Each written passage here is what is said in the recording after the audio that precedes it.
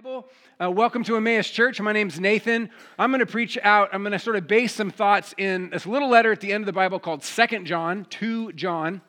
It's on page 848, and it's this very, very tiny letter. It's very easy to miss. Also, in these Bibles are communication cards, and if you're new with us and would like to fill out a card, pass on a prayer request or something like that, a comment, you can fill out a card, and we'll collect those in a little bit. All right, welcome. So glad to see you. Recently, my wife and I were at this event, and shortly after we arrived, this woman who had a small part in the event saw us from across the room and kind of made her way to us and with this big smile and this sort of surprised to see you here kind of look. And then she said this. She said, "Why are you here?" In the way that you do, you know, when you realize that this part of your life is kind of colliding with this part of your life. You didn't know that there was a connection. Now you realize there is. "Why are you here?" she said. "We're here for you," we said. And she just looked at us, surprised. She's like, You're here for me?" Well, yeah, we're here for you. We're here to see you. And she repeated it, like soaking in the significance of these words for her, soaking in the meaning and the power of the truth that we were there for her and the significance of that for her in that moment. We are here for you. We're about halfway through this fall series on the wisdom of stability, of being here. And the first few weeks of this series, we focused almost entirely on the personal value of stability. How staying in that difficult place, how that challenging relationship, not running away from that painful reality, it's good for you. How choosing to be here and to stay here is the only way we can ever experience the power of a God who is here. How being in this moment is the only way we can ever come close to maybe perceiving some of the significance or the meaning of this moment, being here. As Stephanie Van Tassel, who preached a couple weeks ago, she said, there's always a reason to leave. There's always a reason to leave. I loved that. Having the reason to leave is easy, as she put it, but it's not reason enough. The better reason to look for is not the reason to leave, it's the reason to stay. It's the reason to be there. There's great wisdom in stability. And we've talked primarily about wisdom of stability for ourselves, the way it affects us. We've considered powerful personal statements that are rooted in this value of stability, such as one from Paul, like we looked at a couple of weeks ago. "I have found the secret to be content in whatever the circumstance." Paul, one of the writers of the Bible, says. Seriously? Every circumstance, you know how to be content, at peace. And we ask, how did you find that? How do you do that? And Paul's response is, "I can do all things through Christ who gives me strength." And so my question is, well, how did you learn that? How did you learn that Christ can give you strength or power that's not your own to face whatever kind of situation you're facing? Paul knows that he can do all things through Christ. How does he know that? Because in all the things he's faced, and all the hard things that he hasn't run away from, and all the hard situations where he's chosen to remain and to be there, he has personally experienced this life-changing reality of the presence of God. So there's no shortcut to discovering this. There's no amount of teaching you can hear to convince you of the reality of the presence of God in the moment with you, right where you just have to experience it. And there's only one way to experience it, and that's by staying right there. Right? So you first have to choose stability in order to experience the power of it. And only then will you know, as like King David says, even in the valley of the shadow of death, you are with me, he says to God. How does he know that? Well, he's there. David's in the valley of the shadow of death. He doesn't bail out. He's there. He's walking through it. That's the journey. And he can testify that God is here too. So for the last several weeks, we've been mostly talking about personal benefits of stability, the ways valuing stability help us personally, specifically knowing God and knowing peace. Those are two personal, individual ways that the value of stability affects us. And then last week, Justin Carpenter spoke, and he turned this value of stability, turned it outward in such an interesting way. He gave a math sermon. In case you missed it, you should watch it. Very interesting. Today, I want to continue this outward focus. I want to continue to lean into this outward shift, still the wisdom of stability. Now, let's begin to talk about how your embracing stability will affect those around you. Primarily, the people that you're sitting with, your family, your church. And then it continues to ripple outwards. In other words, this morning the question is, for whose sake? Right? Should I embrace stability? For whom should I choose to stay? For whom would I make this decision? For whose sake? And the answer, simply put, is this. Two things. One, stability is, at first, it's for my sake. It's for my formation. Stability is a way to address the restless longings in my own heart. I need to stay for me. I need to stay so that I will put down roots, so that I can be pruned like Stephanie's Meyer lemon tree to be more effective.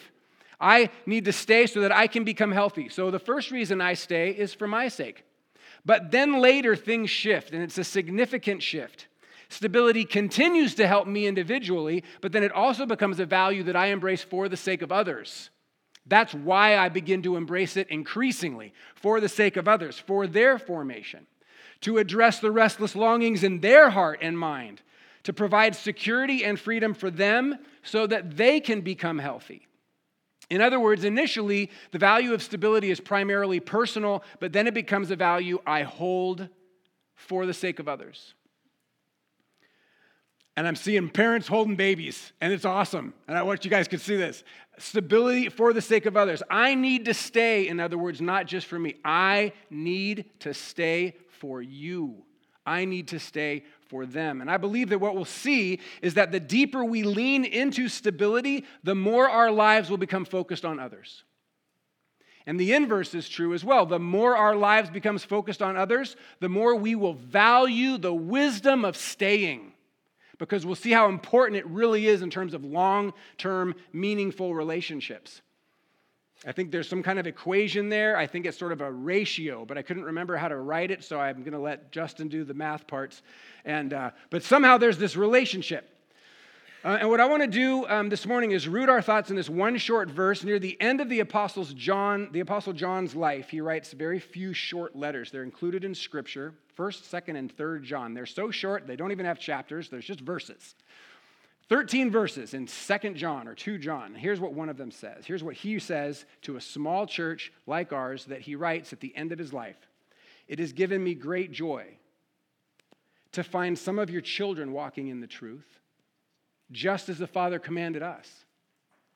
It has given me great joy to find some of your children walking in the truth, just as the Father commanded us. What's so interesting about this to me is that most of the letters in Scripture are written to first-generation Christians. They're written to adults who are converting to Christianity, are beginning to follow Christ. And so the letters are written to adults, for adults who are currently beginning to follow Jesus. It's for first-generation Christians.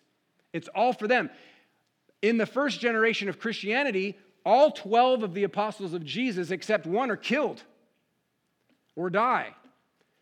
Only John lives to see the second and third generation. And later in his life, he's writing to the church, and it's no longer just about that first generation. Now it's about that first generation's kids. Isn't that cool? It's about the first generation's next generation, the second generation or the third generation. It's about others. And so he writes to them, and he's like, I am so joyful as I see your children embracing the truth. Like the results of your faithfulness affecting the next generation. It gives me so much joy. They're following God like we were told to follow God. And he's just like sits back and goes, that's amazing. So what I want to do this morning is just kind of offer a series of thoughts, and maybe this will feel a little bit more conversational than typical, but I want to share a thought about monasteries. Here's the outline, and churches, and I want to talk about consumerism, and a little bit about conflict, and a little bit about risking, and then finally I want to talk about how spending the summer with monks helped my marriage. Okay? Here we go. Monasteries. I don't know if you've noticed, but a lot of people are talking about St. Benedict these days. Yes. I'm serious. It really is. They are. A lot of books are being written about Benedictine spirituality, and most of these newer books talk about Benedictine spirituality, which is kind of a theme or a vein or a style or a set of emphases within Christianity. They talk about it within the context of personal spirituality. That's what they're talking about. How the themes of the rule of St. Benedict will help us connect to God and help us understand who we are. However, most of the introductions in older books about the rule of St. Benedict, they talk about the rule. This is the book that he writes. It's called The Rule. They talk about it not as a personal guide, but as a vision for community. The older books talk about it as a vision for community. And while the Rule of St. Benedict definitely provides some brilliant information for soul formation, very little of it makes sense outside of the context of a committed community. So writers that treat the rule as instruction for some unmoored personal spirituality are actually severing the tree from its roots.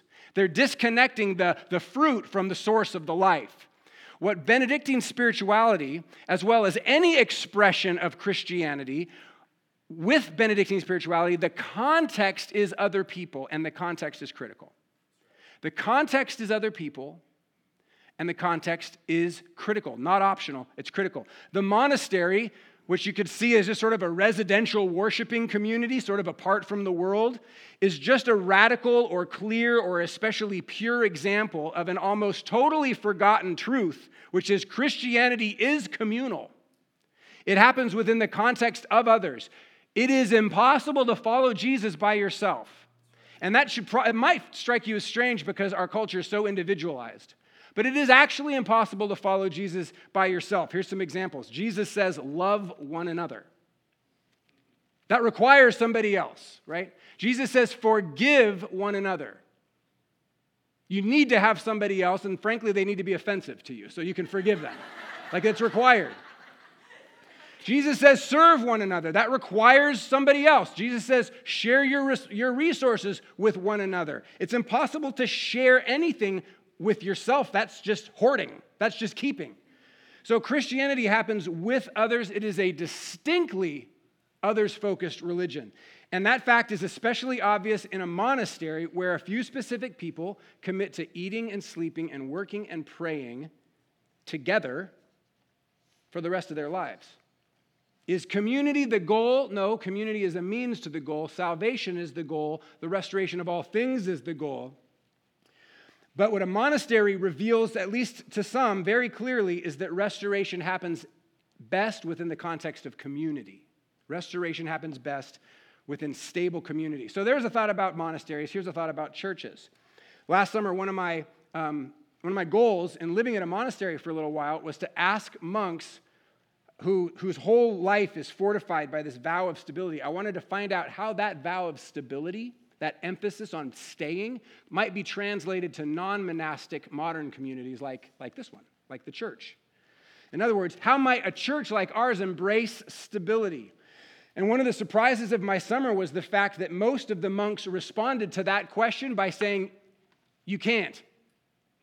You can't experience stability in the church, especially the American church. They had strong opinions. In fact, one of the more common reasons that monks gave when I asked them, why did you become a monk?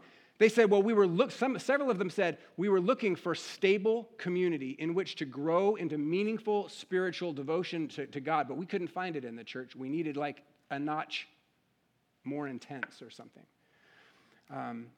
And there are several reasons they said they hadn't found it in the church, and they weren't shy about pointing those out to me. But the main reason that they named for why the American church fails to be a stable environment for spiritual growth is this. It's saturated in consumerism. The church is saturated in consumerism. And we've talked about this before. I've noted that many in our culture treat the church less like a community and more like a commodity, something just to get from, a commodity. Many in our culture treat the church less like a family with whom you go through thick and thin, no matter what, and more like a phone company. And like if I got consolidated and AT&T's got a better deal, I'm going to bounce out of here, ditch this, and I'm going to go there because it's just a better deal. It's a better fit for me, right? Less like a family, more like a phone company, less like a community, more like a commodity. And the problem isn't really with the church. It's with the way we relate to the church. The church gets the blame, but it's not the church. The church is built on Jesus and the teachings of the apostles. That's rock solid foundation. That's ultimate stability right there. The problem really isn't with the church. It's with the way we relate to the church and as the church. I mean, the church is made up of just a bunch of regular folks like you and me. And we are more driven by convenience than by commitment, often. We typically prefer ease to effort. We're pretty good at noticing what's wrong. We're not so quick to thank God for what's right with this church, with this house, with this marriage, with this job, with this moment in my life, this time. Oh, I can tell you 9 things that are wrong, but we have a lot harder time thanking God for one thing that's right. It's because we're saturated in consumerism. The value of consumerism says you need the newer, you deserve the better, there's always a reason to leave and go there. Countering the value of consumerism is the value of stability that says let's prioritize the reason to stay. Let's prioritize the reason to stay. So the monks might be right about the modern church. I think without a doubt the American church is crippled by consumerism. But maybe the answer, at least for us, is not to join a monastery. Maybe the answer for us is to work to restore the church, to be stable, a stable presence in a community that is existing in the midst of a culture that is just highly mobile, always changing, always looking for the next and the newest. Very unstable culture. Maybe the answer for us is to value staying in this moment, in this place, to value staying in this relationship, in this community, instead of getting caught up with the bigger cultural current of constant change. If we did that, if we valued stability, even in the midst of a constantly changing culture, what do you think would happen? What do you think would be some of the results? Let me suggest a few. I think valuing stability would counter the pursuit of the perfect church. Right? What fuels much of the consumerism in church is the false idea of a perfect church. And you can chase that ideal if you want. You can always be looking for something that fits exactly like you like it. Or you can choose a very different guiding value, which would be the value of stability, the value of staying, the value of investing. And suddenly, the fact that this church isn't perfect is no longer a surprise to you. You're like, oh yeah, I totally know that. I'm not chasing that anymore. I'm not on that track. I'm not playing that game. I know it's not perfect. Right? What would happen if we valued stability in the midst of a constantly changing culture? A second thing, valuing stability would counter the illusion of the perfect marriage. Valuing stability would counter the illusion of the perfect marriage. Stability, it doesn't mean you're not trying to improve. It doesn't mean you're not working on problems. In fact, it means you are working hard and you expect problems because you know that this isn't a fairy tale. This is learning how to love. That's what this marriage is. This isn't happily ever after. This is a way to holiness. This is becoming a holy person, right? Like, let's get that straight. If we valued stability, we'd worry less about creating the perfect family. We'd have a totally different definition of a good home. We might have a real sense of peace about that less than perfect job. We might, if we valued stability. Because valuing stability is different from valuing more and more and more. And valuing stability is more than valuing me. It's more than valuing me. Okay. People who believe stability matters, people who believe that stability has value, are usually people who are motivated by the well-being of others. They're motivated by the well-being of others. Like John, it's given me great joy to find some of your children walking in the truth. I'm stoked about that. I'm 80 years old, I'm on an island. But I hear some of your kids are following Jesus. Clearly, there are personal benefits to stability, but sometimes the fact that this is good for me is not motivation enough for me. Can anybody relate? I know it's good for me to go to the gym in the morning. That doesn't always get me out of bed, right? I need more than just motivation rooted in it's good for me. Somehow, I don't know how, but if I'm convinced it's good for somebody else, there's like a different category of motivation that kind of gets accessed there. If we valued stability for the sake of others, it's a whole different level than just valuing stability for your sake. What if we valued stability not just for ourselves, but for the sake of others. Sounds great. I think it sounds great. Why is it so rare? Because of conflict. Because there's always conflict. It just keeps coming. It's hard, right? Because we're not getting along right now. She doesn't agree with the decisions I'm making. He's so critical of me. She doesn't appreciate my effort. I'm not being fed. My kids don't like that teacher. I mean, we just go down the list. It's hard because of conflict. On paper, it looks great. Embrace stability for the sake of others. In real life, it's super, super hard because every one of us can point to like 9 conflicts we're having with the people that we're sitting right next to. Because of conflict. There's always been conflict. There's always going to be conflict. I don't like conflict. You probably don't like conflict. But I notice that every good story involves conflict. Every good story is about a character who wants something and overcomes conflict to get it, not runs away from conflict to find some illusion of a conflict-free world. No good movies are about that story because it's not a good story. It's a fake story. The good stories are about characters who want something and overcome the conflict to get it. So rather than running away from conflict, which is our impulse, but is silly because you can't do that, we could spend that energy overcoming, digging in, working hard, being humble, asking good questions, overcoming conflict. And the way we start is by staying, not running. We start by staying. For my sake, yes, but also for your sake. That's why I'm staying. That's why I'm standing here right now, for your sake. That's why I'm not running away right now, for your sake. In order to communicate in action that this conflict is not going to make me run, this conflict will be faced, and in time it will be worked through. We'll figure it out. Conflict is what makes it so hard. We can't run away from it. We've got to face it. And then finally, let me just name the variable that is swirling around this whole conversation about stability. The variable is risk.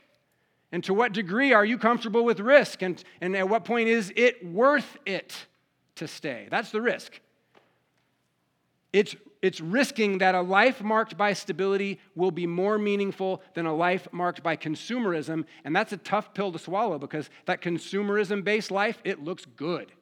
It looks like happy, better all the time, really, really shiny. Everybody's stoked about everything because it's all about consuming the next. The value of stability is this unsexy sort of like, I'm just remaining strong. It's like, it's a harder value to embrace. It's like, this is my guiding value. If you do, it's risky. In other words, there may be real and lasting disappointments if you choose to stay. You might get hurt if you choose to stay. You might get hurt again if you choose to stay. You might walk with a limp for the rest of your life like Jacob did because he wrestled with God. He didn't run. He stayed and wrestled. And he's banged up for the rest of his life and yet blessed and knew God. The whole stability thing is risky. Of course it is. Is the potential payoff worth the risk? That's the question you got to decide. Is the potential payoff worth the risk? That's the decision you need to make. Oh man, that could go really bad. This could go really bad. Yeah, it could. It could also be really beautiful. It could be really beautiful. It could be restored. The brokenness could be restored. That's also possible. Committing to stay is taking a risk, and that's the choice that you need to make. So in summary, so far, this is what we've said. I know that's a lot of sort of random thoughts. We said monasteries are examples of how Christianity happens in community. We've talked about how the problem isn't really the church. It's about how we relate to the church as a commodity, and how the cultural value of consumerism has saturated the church. We said that the reason staying in Christian community is hard is because there's always conflict. There's always conflict. And we've identified the potential kind of elephant in the room as the question, is staying in this relationship, in this situation, whatever, is staying really worth it? The benefit outweigh the cost. That's the risk. That's the risk. All right, so let me wrap this up by answering this question, I want to tell you about how monks helped my marriage. One of the main questions I've always wanted to ask monks is, why are you a monk? Like, why do that with your life? Why spend your whole life? And this summer, I got to ask 4 monks that question, plus 4 other guys in their 20s who were at the monastery at the same time I was, discerning whether or not to make a lifelong commitment to being a monk there at that monastery. Each of these discerning guys were 20-something years old, from the United States, except one was from Poland, and their stories were unique and fascinating. But one phrase that I kept hearing over and over again was this: why do you want to be a monk? Well, this is a good life. This is a good life. Not we've arrived sort of sense, not like this is the good life. That's not what I mean. More like this is a meaningful life. This is a good, worthwhile life. This is the good. At first, a good life. I didn't notice it at first, but then they kept saying it. And not just the young guys, but the old guy who came down the stone steps really slowly and handed me his cane before he sat down next to me. We talked about stability. The brilliant PhD student from Notre Dame who was there discerning and committed to join the monastery while I was there. The big, tall, bearded Polish dude with a thick accent and a broken past. They all said the same thing. This is a good life. And part of what was so remarkable to me about this was that they were thinking so intentionally about their whole life. And I struggle to think intentionally even about a year, right? Even about a few months. But the main reason, friends, that I became so challenged by this phrase is because it revealed to me a perspective which I, on a practical level, I just don't always embrace. It's a perspective that has not always been very clear to me in my mind, in the day-to-day way of living in my life and specifically in my marriage. Here's the perspective. It's not just embracing stability. It's the joy and freedom that comes, from embracing stability for the sake of somebody else. For the sake of somebody else. It's not just the value of staying, it's the value of staying for the sake of others. And here were these men who had made or were about to make this whole life commitment to serving God in this specific community with these specific guys, and there was this powerful sense of permanence about the thing, and at the same time there was this profound sense, surprising sense of freedom about the thing, and I was moved by this deep joy that I saw in so many of them as they expressed their surrender of themselves to God and to others in this place. This is a good life, they said, as if the whole value of consumerism just had fallen off their shoulders. They don't even play that game anymore. This is a good life, they said, with this deep sense of contentment about this lifelong vow that they've made to this specific community. This is a good life, they said, like the commitment to stay here for their whole life was the root or the source of their profound sense of freedom. And I don't know how that might have challenged you if you had been there. Because clearly the idea of making a lifelong commitment for the sake of others can be applied to a lot of things. It can be applied to a lot of people, a lot of relationships, and a lot of things in your life. But what I thought about in these moments was my marriage. I thought about the early days when we were just 23 years old. I thought about the hard parts and the painful parts and the joys of children and the challenges of parenthood and the driving and the bills and the house projects and so many different ways I could have spent the last 2.5 decades, right? All kinds of ways my life could have gone. And here's what was so challenging to me, and here's what was so helpful. It wasn't just for me, it wasn't just the commitment part as it relates to marriage, because I'm all in. But for me, it was the for whose sake part, right? For whose sake. And that really challenged me. For my sake, for her sake. Not that it has to be either or, but which is leading that? Which is the primary purpose? Instead of asking, in the midst of the day-to-day struggles that come in all relationships, including marriage, what do I need to get out of this relationship? What if my motivation shifted from what do I have to give to this relationship? What is my responsibility at this moment, at this struggle, at this conflict? It's challenging to not just do the, hey, I'm here bit. It's moving past the, hey, I'm here, to, I'm here for you. That is why I'm here. Not just I'm here, but I am here for you. Clearly, meaningful relationships are a two-way street. Transparently, a lot of my energy is spent on how I feel, what I need, and my own goals and plans. And it's very possible for the stability commitment to become all about me. Right? A lot of people stay for themselves. But the joy and the freedom comes when you stay for someone else. And when you find meaning there and legitimate purpose there, when you embrace stability, not just because it's good for you, but because it's good for them.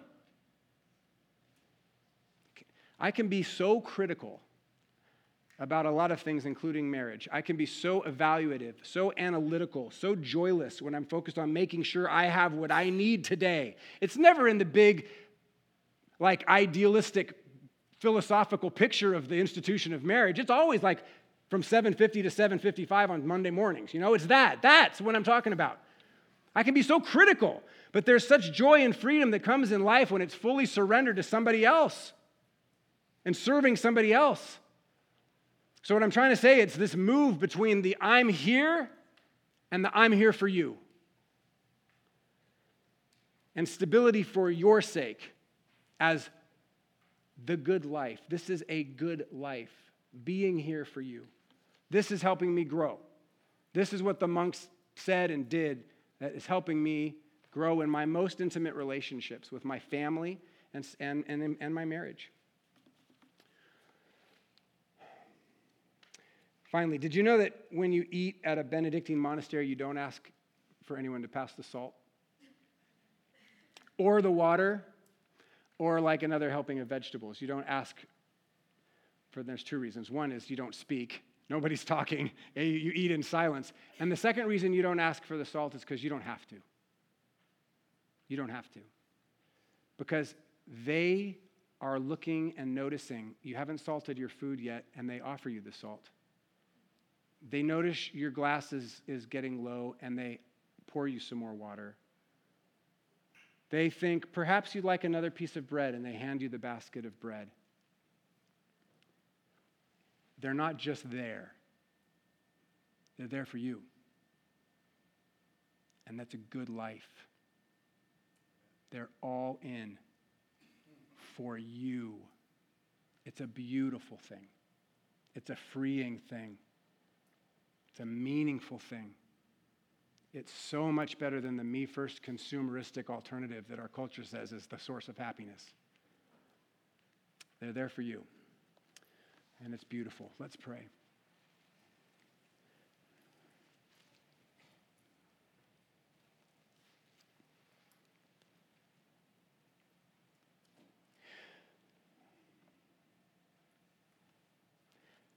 We bring to you our feelings of disappointment in ourselves and others. We bring to you our senses of failure, our regrets, and we also bring to you our current reality, our current relationships, and we pray for grace, Lord, to demonstrate the truth of your character by staying, by loving, not primarily for ourselves, but for others, for the specific other. I pray for healing and grace in the marriages in this church. I pray for strong families and relationships beyond marriage, the families and the friendships and the small groups. And I pray that the community of this place would be fortified by this deep-rooted value of stability, and that we would experience the life that you have given us to live, that this would be a good life, and we'd be freed to live it with our whole hearts. In Jesus' name, amen.